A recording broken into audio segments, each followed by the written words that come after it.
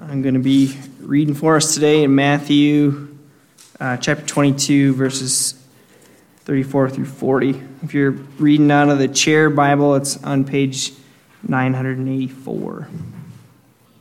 But when the Pharisees heard that Jesus had silenced the Sadducees, they gathered themselves together. One of them, a lawyer, asked him a question, testing him. Jesus, which is the great commandment in the law? And he said to him, You shall love your Lord your God with all your heart and with all your soul and with all your mind. This is the great and foremost commandment. The second is like it, you shall love your neighbor as yourself.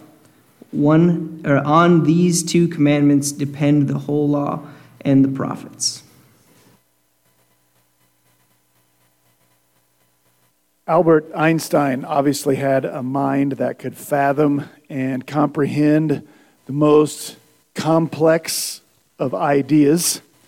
I'd give you some examples of some of those ideas, but I don't understand any of them, so I won't. I can't. But even though Einstein could understand like the most complex things, he was also a proponent of simplicity. One place Einstein wrote this, any intelligent fool can make things bigger, more complex, and more violent. It takes a touch of genius and a lot of courage to move in the opposite direction. And then he later wrote this, everything should be made as simple as possible, but not simpler. I like that. Well, as we gather together on a Sunday morning and we open our Bibles, what we study about is a pretty complex thing. We're trying to get to know the God of the universe. It's a pretty big subject, right? God is unfathomable. In some ways, we can't know and understand all that God is. So isn't it wonderful when He gives us like little pieces of Himself that we can grasp and that we can hang on to? And really the most important things of God, the things that are most important for us to know, are not all that complex. They're pretty simple. They might seem foolish. They might be in some cases very difficult to do. But we can get our minds around the gospel and what it means to be a Christian. A lot of Christian materials, books, Bible studies, videos, a lot of it is trying to simplify, trying to put the things of God that we find in the Bible into terms we can wrap our minds around. And that's a good thing. Well, today, Jesus really shows us how it's done. Because today, Jesus shows us what it looks like to be a Christian, to live a Christian life, like in its purest, most distilled form. You ever wondered what God wants from you? Honestly, you ever wondered that? Josh just read it for us. Love God and love people. I don't want you to get your hopes up, but a sermon over this passage could be the shortest sermon in the history of sermons. It could go like this. Love God, love people, let's pray. Now it won't, but it could. That's what Jesus gives us today. It's simple, but it's not easy. And really, I'm not sure we'll ever be done mining the depths of what it means to love God.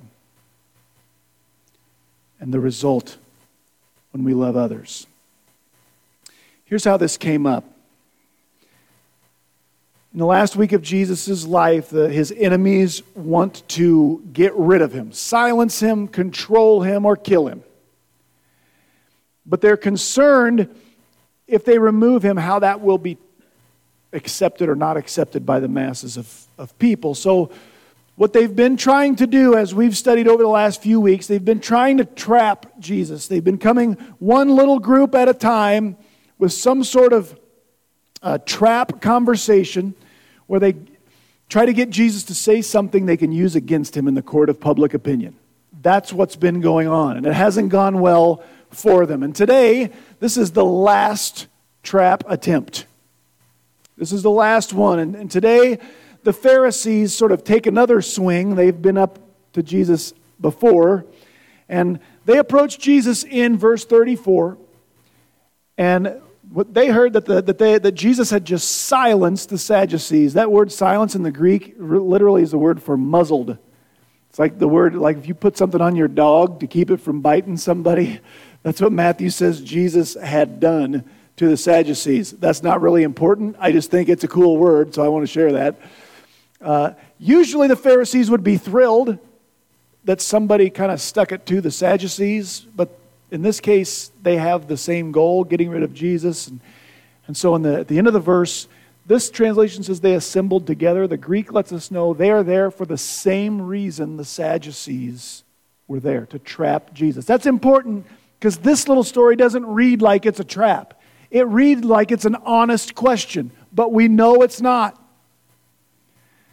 And here's the trap. In verse 35, the Pharisees, they put one of them, so this is a Pharisee, who's also, we would call him a lawyer, an Old Testament lawyer. That was the law of Israel. They send him up to trap Jesus, and the trap goes a little something like this. I know it just seems like they ask him a trivia question.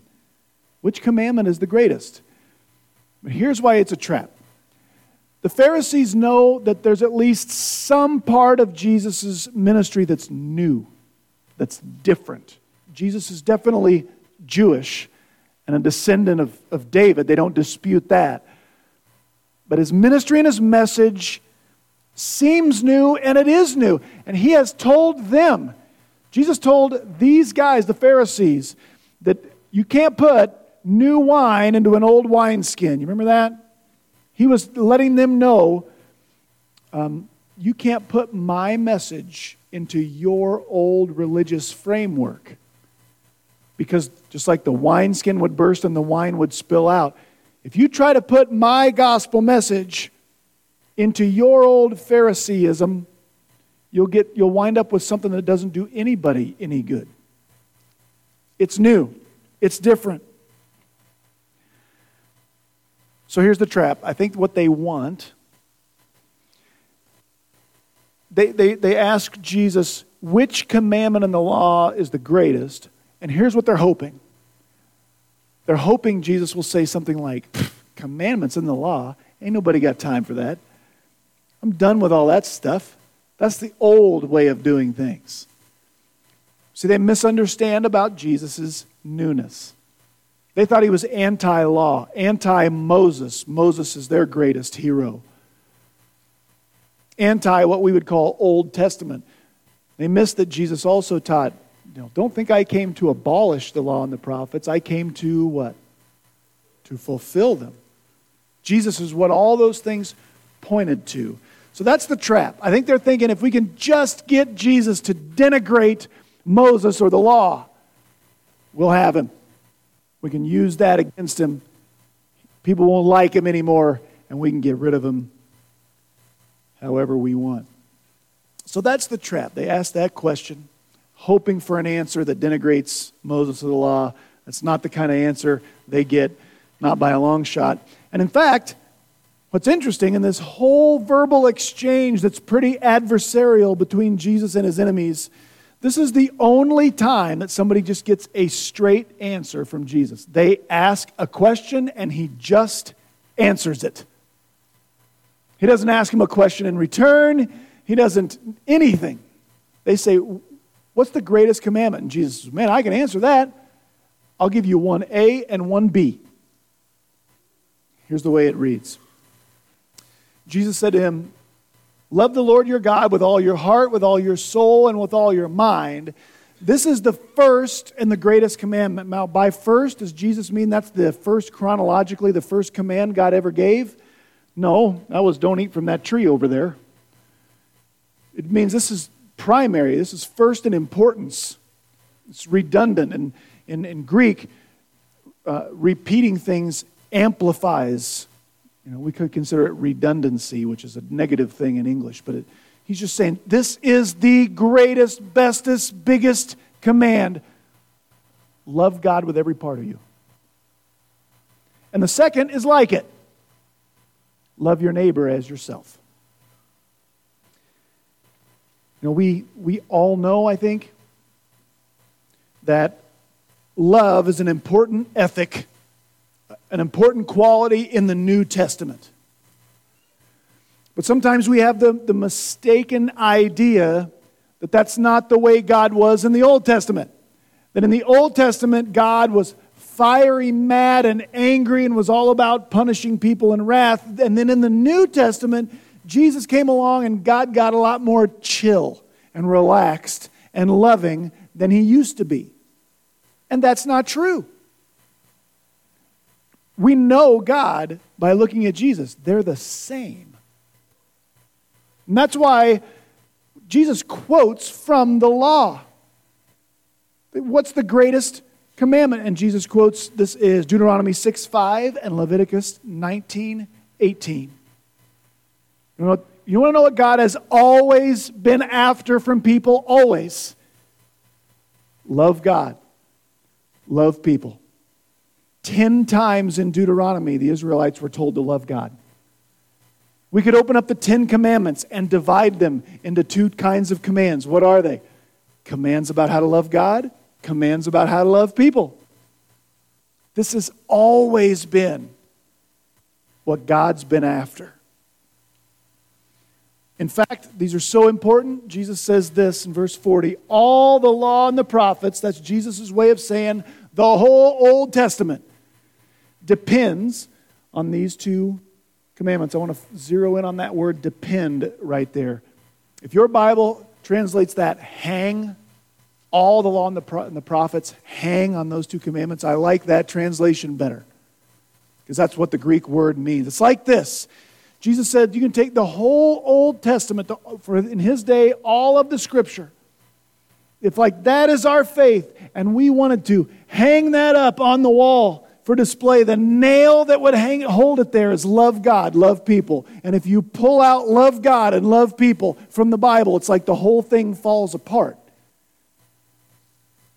It's really, really important. It's what God wants. It's so important. I mean, if this is the most important commandment, love God and love others. If this is what God wants from you more than he wants anything else, he wants you to love him. Maybe we should be wise and spend some time kind of hashing out what that means, what that looks like, how we do that. So I want to spend most of our time this morning with what Jesus says is the greatest, the primary commandment. Love the Lord your God with all your heart, all your soul, all your mind. Elsewhere we read all your strength. It's just a way of saying with every part of you. That's the heartbeat of our faith, the starting point, the foundational command. Everything else we do in our faith had better come out of our love for God, or we just, not do it. It doesn't do us a lick of good. It's empty. It's vain. It's probably selfish.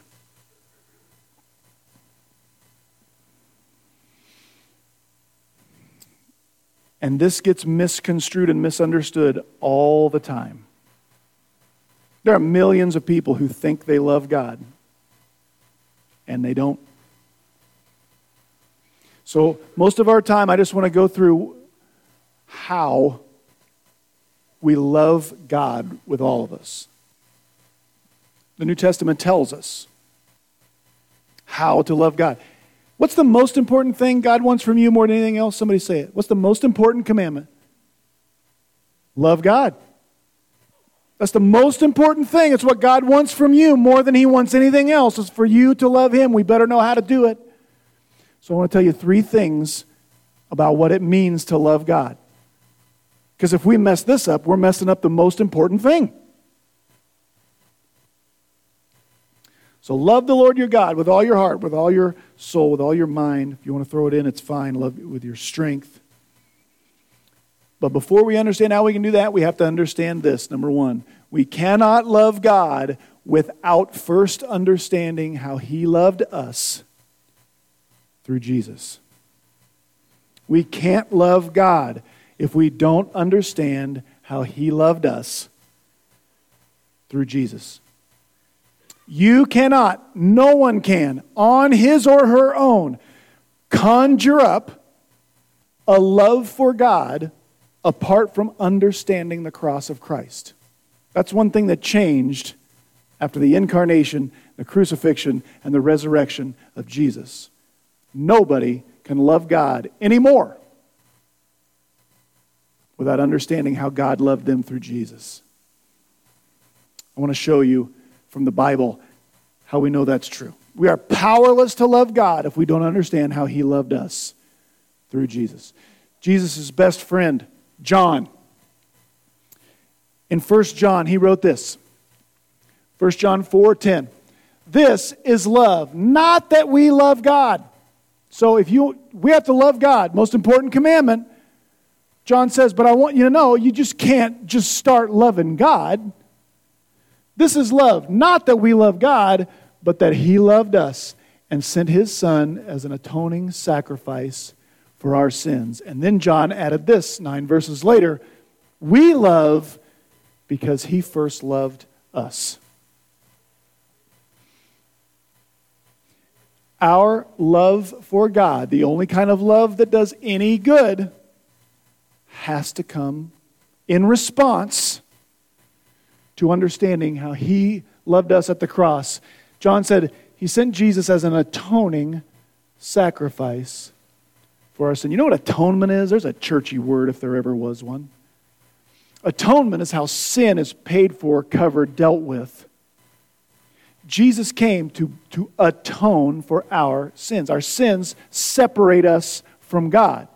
The only way we are unseparated, the only way we are reconciled to God is through believing in the atoning sacrifice of Jesus Christ on the cross. And if we don't understand how God loved us through Jesus, it does not matter how we try to approach God. We will not approach God in love and be loved back. The only thing we will meet is God's wrath, God's punishment. This is what Paul was talking about in Romans chapter 5. Paul said earlier in Romans chapter 5 that we as humans, we were helpless, ungodly sinners. Every single person who has ever lived, Paul said, helpless, ungodly sinners are we. Romans 5:8. But God demonstrates His own love for us in that while we were still sinners, Christ died for us.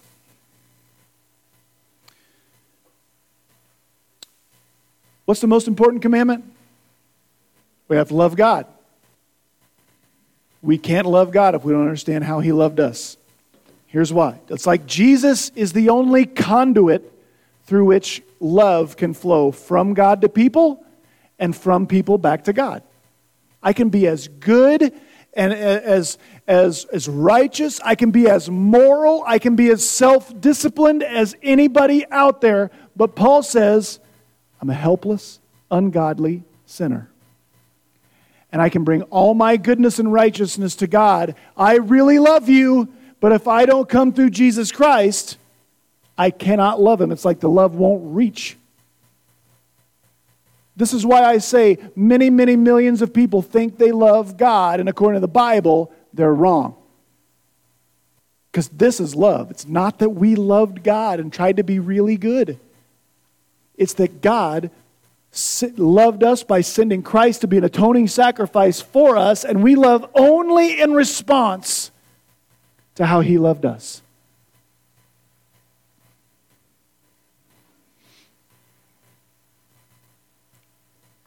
Three more scriptures, 3 more verses that back up that only through Christ can we love God.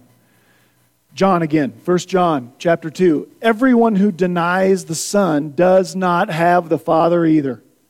The person who confesses the Son has the Father also.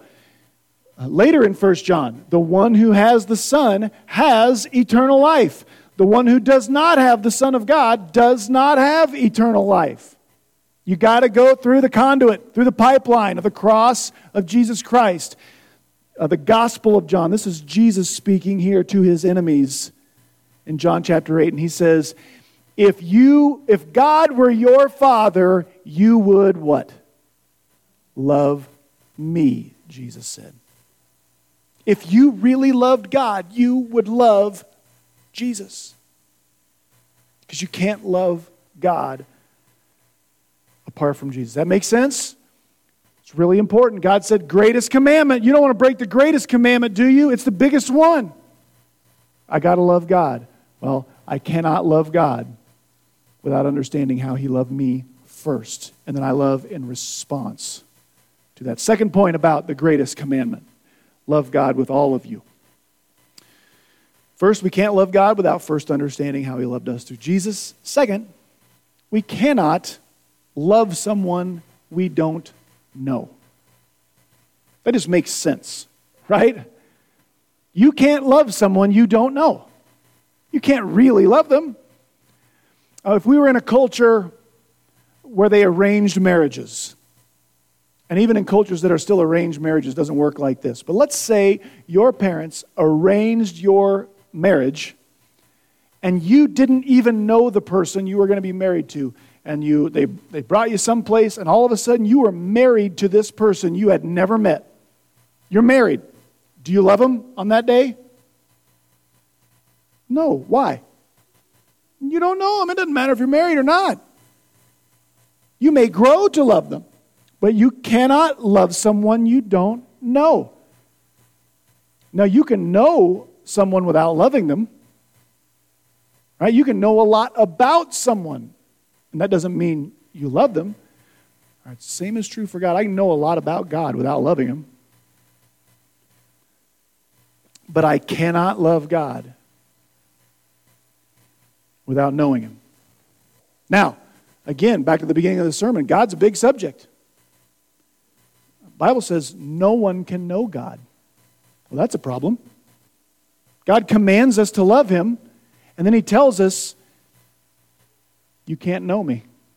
How do you love somebody you don't know? Fortunately for us, God has allowed himself to be known. John 1:18, in the Gospel of John, no one has ever seen God except for the one and only Son, who is himself God and is in closest relationship with the Father. Jesus has made God knowable. He has made him known. So here's where we're at. What's the greatest commandment? You have to what? You have to love God. Can't love God apart from Jesus. You also can't love someone you don't know. So how has God made himself known? By becoming a human being. Like Jesus was 100% God. He was 100% man. Jesus was a guy. He was a dude. He was more than that, but he was that. We can know people. John in 1 John said, I'm inviting you into the fellowship, the friendship I have with my friend Jesus. That's the purpose of the book of 1 John. Now, here's the problem though. Is Jesus, the human being, going to come appear to you and like walk around and do life with you like he did with John? No. So how do we get to know this man Jesus? His apostles, his friends, through the Holy Spirit, wrote down how we get to know Jesus, which is how we get to know God.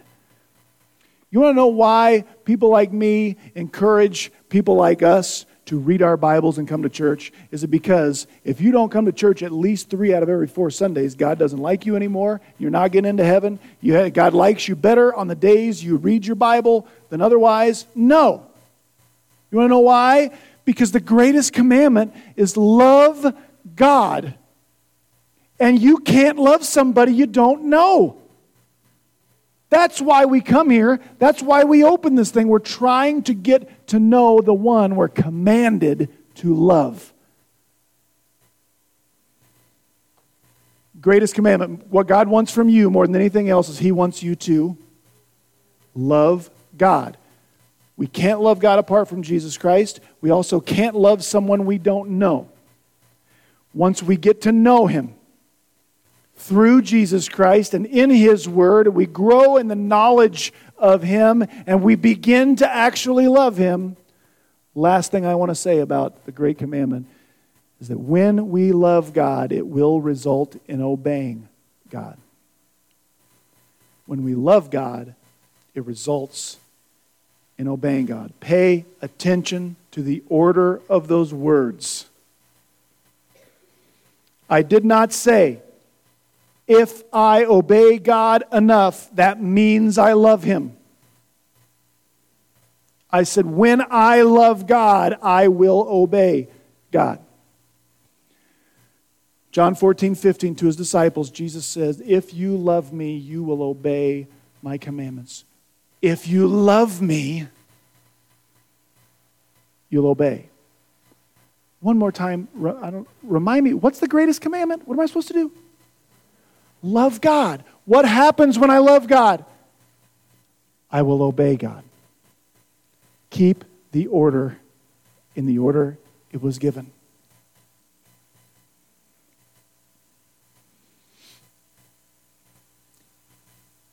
I do not do things for God so that He will love me. I do not even do things for God so that He will think I love Him. That's not the way love works. Let me give you a personal example. I'll use my wife again, and she hates it when I do this. I love Rachel. Because I love Rachel, there are certain things I do that maybe I wouldn't ordinarily do. For example, in the wintertime, her little fingers get these little splits on her fingertips, and they're painful, especially when they get wet. So I wash a lot of dishes in the wintertime because it hurts when she washes dishes. Now, so picture me in the winter. I'm scraping the baked-on cheese out of a pan.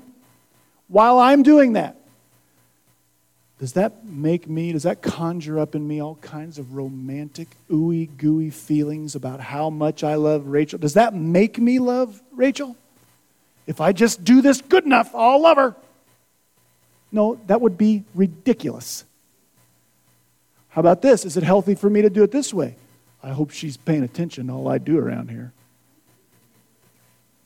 Don't laugh. I know how your marriages work. She paying attention. Oh, you see how I'm doing this, right? What'd she ever do around, right? That's not healthy. No. When I'm doing my marriage right, here's what's going on. I love her, and out of my love, I'm doing something gladly that maybe if just left to my own hedonistic, pleasure-seeking flesh, that's not what I would choose to do, but I choose to do it gladly because I love her. Isn't that the way it's supposed to work? Your relationship to God is no different. You want to know why a lot of us try a lot of spiritual disciplines, try to pray every day, try reading our Bibles, we try to serve, we say we're going to start doing whatever, we're going to go visit people, we're going to start a small group, whatever it is. We try and we fizzle. You know why? Because it doesn't make me feel the way I thought it was going to make me feel. I thought I was going to do this and it was going to make me feel these ooey gooey spiritual feelings when I prayed every day. Listen, you're asking washing the dishes to make you feel passionately in love with your spouse. You got the order wrong. You work on your love. You do that thing because I love the one I'm doing this for. I'm not doing this so it will make me love the one I'm doing it for, though sometimes it can work in both directions, I'm not going to lie. Psalm 113, I shared with you this morning about the weaned child. I just think that's such a wonderful image. You know, it just touched my heart. It gave me some warm, fuzzy feelings. You know how I found that? Because I decided I'm reading through the Bible this year. And when at the right time, I got to Psalm 113. It's this big. It's 3 verses. You know, my first response was to finding out Psalm 113 was only 3 verses long. Like, sweet, this isn't going to take long.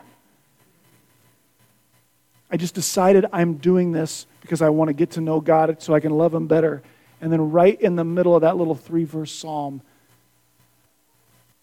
man, I can be like a weaned child where God can take away from me what I thought I needed, but I realize I still have Him, which is better.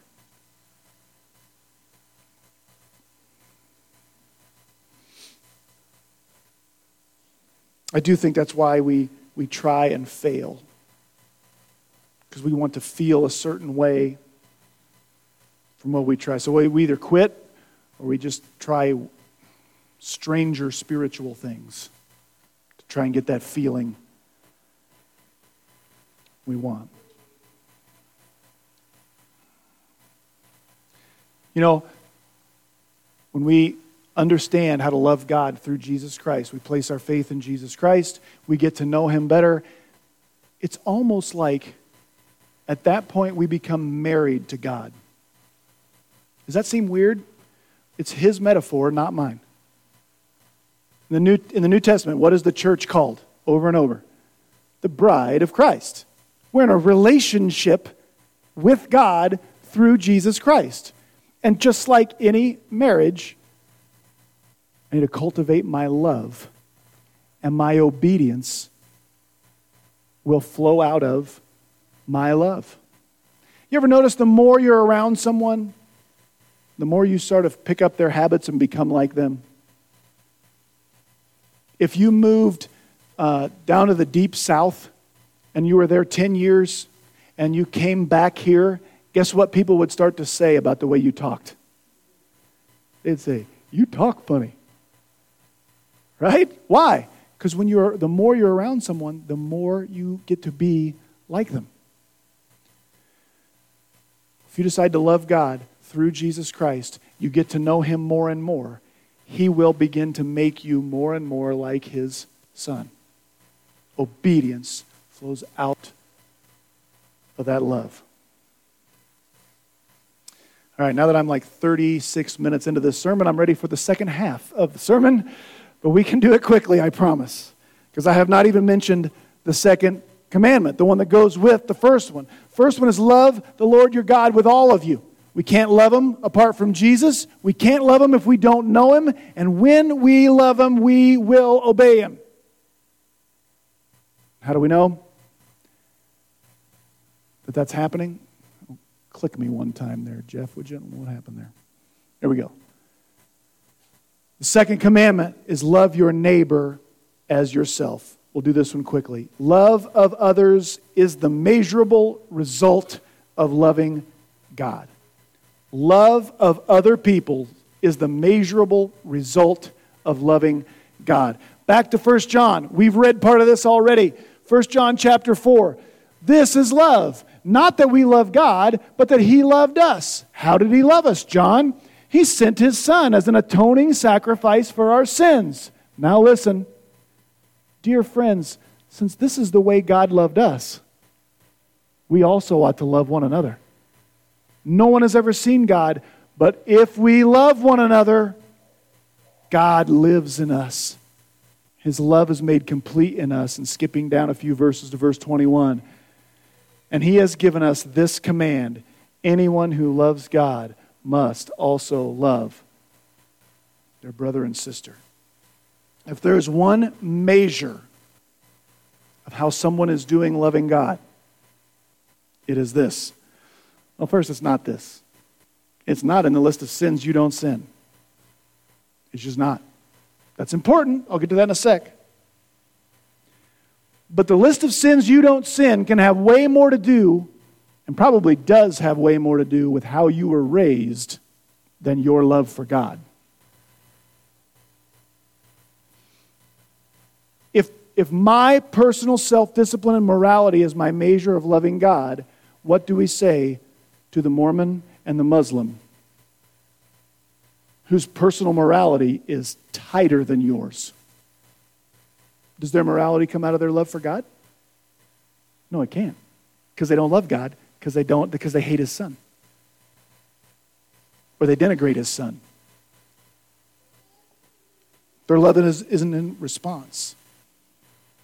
How much you're loving God becomes evident in how you love others. It is all over the New Testament. A new command I give you. What is it?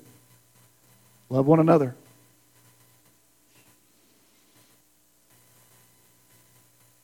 Charles Spurgeon was in a conversation. He was in a different city. There was a big dinner, and I think he was at a table with a woman they were talking about spiritual disciplines and things, and she was going to impress Charles Spurgeon with her Christianity. And she started in with what she didn't do. She does not, it was the whole, I don't drink, I don't smoke, I don't chew, and I don't hang out with folks who do. She did the, I don't drink, I don't go to plays, I don't read frivolous books, she said, and just the whole list, I don't do this, I don't do this, I don't do this. And finally, Spurgeon slammed his hands on the table and said, "Woman, can you please, for the Lord's sake, tell me something you actually do?"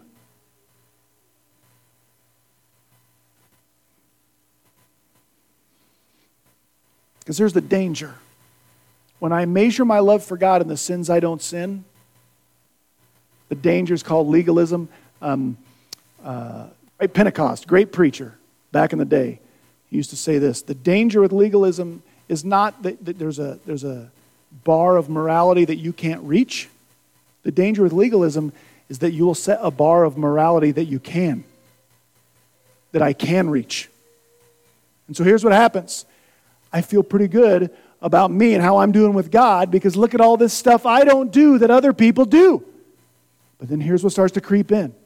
The people who don't reach my bar, I have a built-in excuse to be rude, to ignore, to be mean, to be uncaring, and to not love. But do you see what's happening when I get there? John says, since God so loved us, how did God love us? He sent his son to die for us when? When we were helpless, ungodly sinners. And John said that's how we're supposed to love people. Not just the people who reach your lofty heights of righteousness. The people who don't, because we're supposed to love God, love others the way God loved us. That's why our love of God in response to how he loved us makes us more like him, and we start loving other people. Is personal morality important? Yes. If I'm a Christian, should I sin less now than I did 2 years ago? Yes. But why? One more click. Help a brother out. Thank you. This is Paul in Romans. I know this is kind of long, but bear with me. He tells us that every behavioral command in the Bible can be worded in terms of love. Here's what he says. Romans 13:8. Owe no one anything except to love one another. For the one who loves his neighbor has fulfilled the law. For the commandments, don't commit adultery, don't murder, don't steal, don't covet. And if there's any other commandment, all the other commandments too are summed up in this. Love your neighbor as yourself. That's all you need. Why? I shouldn't steal from you. Why? Because I'm too good for that? No, because if I love you, I won't steal from you. Love does no wrong to a neighbor. And that's why love is the fulfillment of the law. Again, Jeff, going on. And we do this, do what? We're obedient. We obey the law. We do this, why? Because we know the time. It's already the hour for us to awake from sleep. Our salvation is now nearer than when we first believed. Verse 12, the night has advanced toward the dawn. The day is near. We're almost going to meet him. He's almost here. There's not much time. Verse 13, so let us live decently as in the daytime. Not in carousing and drunkenness, not in sexual immorality and sensuality, not in discord, which is fighting, and jealousy. Instead, put on the Lord Jesus Christ. Get to know him. Do life with him. Love him. And make no provision for the flesh to arouse its desire. Is personal holiness important? Yes. But why and how? because I love the one who loved me first. And he loved me to make provision for my complete lack of obedience and righteousness. Go ahead, Jeff, to the last one. I got to land the plane. I had more, but somehow I took more time there. So let me just ask you as we close here. How's your love life? How's your love for the Lord?